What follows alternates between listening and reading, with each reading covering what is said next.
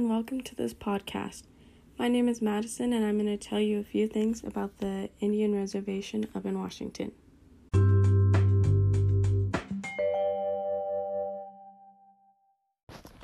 Growing up, I never had my resources on finding out what it's like to be a Native American, or I didn't really know that many Native Americans in general until I met my friend Karina.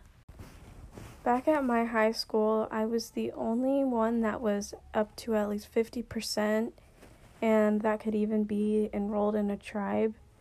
Other than that, nobody even knew I was Native, and anytime anybody heard about it, they were very surprised.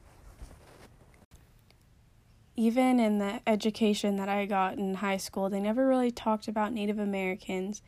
But when I got into college, I was very wowed at how much the professors talked about them and how they have a Native American Resource Center, and it was like a whole new world for me. Going into college, I never thought I'd hear so many things about Native Americans. In high school, it was definitely different. The only time you'd ever hear about Native Americans was way, way back in the day, but then once I started to attend Portland State, they brought the attention of how big the diabetes population is. So I'm choosing to do this topic on Native Americans because I've learned so much about them just in the past year in going to Portland State, and I definitely want to continue more.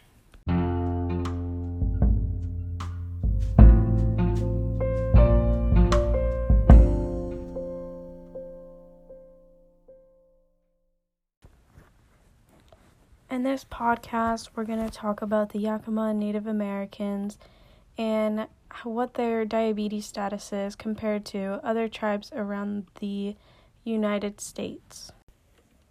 Nationally, Native Americans are nearly 3 times more likely to be diagnosed with diabetes. This is because they don't have good resources to healthy food, they live in poverty, and all they have around them is processed food that is easier for them to afford.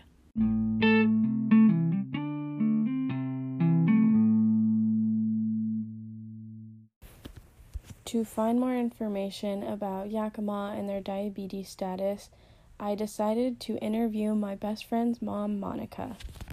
Monica has a variety of family that lives on the Yakama Reservation, and when I was younger, when she found out that that was the same tribe that I would have been enrolled in, she wanted to bring me up at least a few times in the summer each year.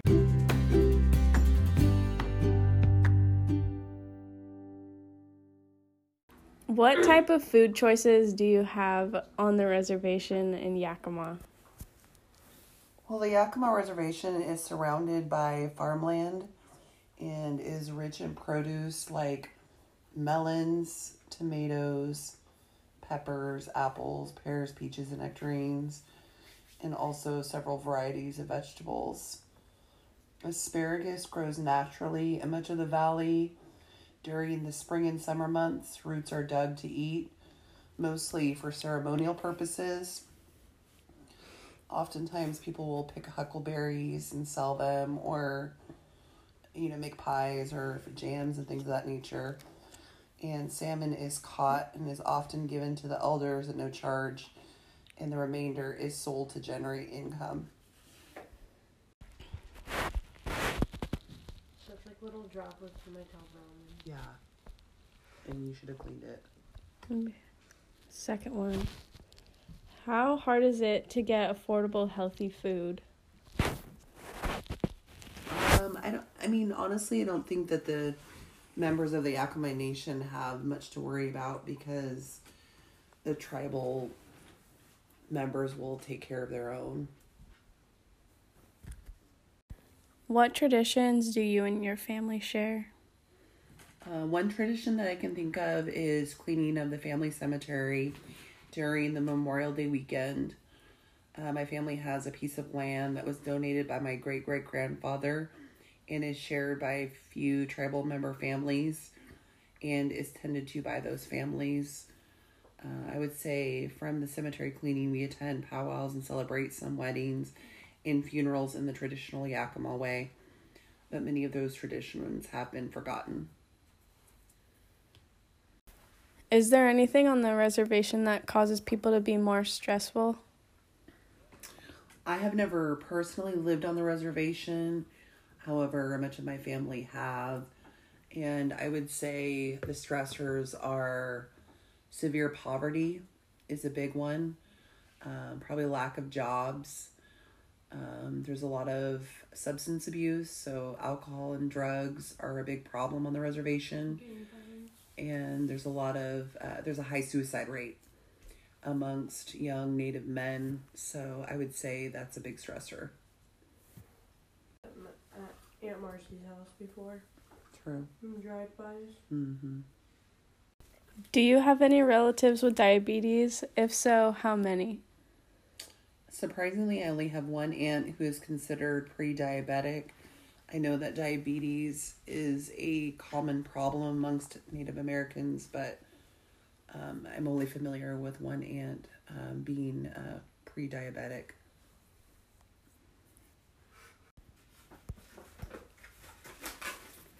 Other than your family members, do other people in Yakima suffer from diabetes? Diabetes is a serious problem with much of the Native American culture, and is a common problem with those living on the Yakima Reservation, much like Native Americans all over the United States. Diabetes tends to be a big problem with diets full of fat and high in sugar. So yes, it is a common problem all over the United States with Native Americans. I'll just keep this one rolling through all the questions. How do you think the health of the people from Yakima differ from other tribes? I don't know that the health of the tribal members of Yakima are much different than that of other tribal members elsewhere. I know the members of the Yakima Nation suffer depression, substance abuse, and high suicide rates is common in other tribes as well. So I don't know that they're really much different from other tribes.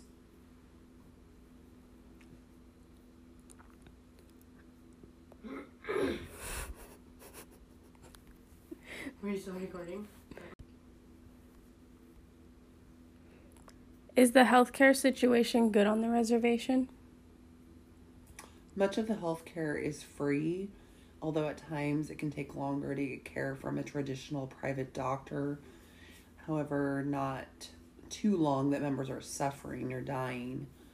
But I hear some jokes here and there about how long it takes Indian Health Services, but it's free and it's fairly easy to access. What are the ways people in Yakima stay active? I would say some walk. There's a lot of farming, like I said before, so working probably in the fields. They dance, practice traditional dances. A lot of Native American kids play basketball. I'm not sure as to why it's popular, but it's a popular activity on the reservation. I'm sure more could be done to combat diabetes with exercise, but those are the activities that I'm familiar with. Yeah, I know when I'd go up there with you guys, they have like a lot of land where like me and Karina could go play, and I know like I don't remember whose house it was that we went to, but like their backyard was like huge. Marcy, yeah, she had a huge piece of land farm right behind it. That excludes the end of the interview. I just wanted to say thank you to Monica and Karina for letting me interview them.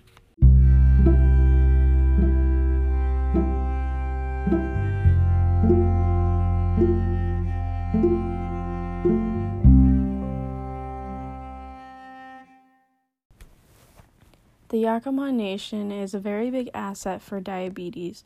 They are very aware of the problem and they do many things to stay active and eat healthy food. They have a Yakima Nation Diabetes Center where they get together, they work out. They have people who will post how they feel about the center on Facebook, and it looks like they have a lot of good feedback. They post pictures of them working out together, and they have many motivational quotes. One thing that helps keep the Yakima Nation tribe healthy is that inside of their diabetes program, they also have services that include weight management, nutrition, and diabetes education. I would definitely say Yakima is one of the more healthier tribes out of all of them. Even though they do suffer from diabetes, it's very minor and they do a really good job taking care of it.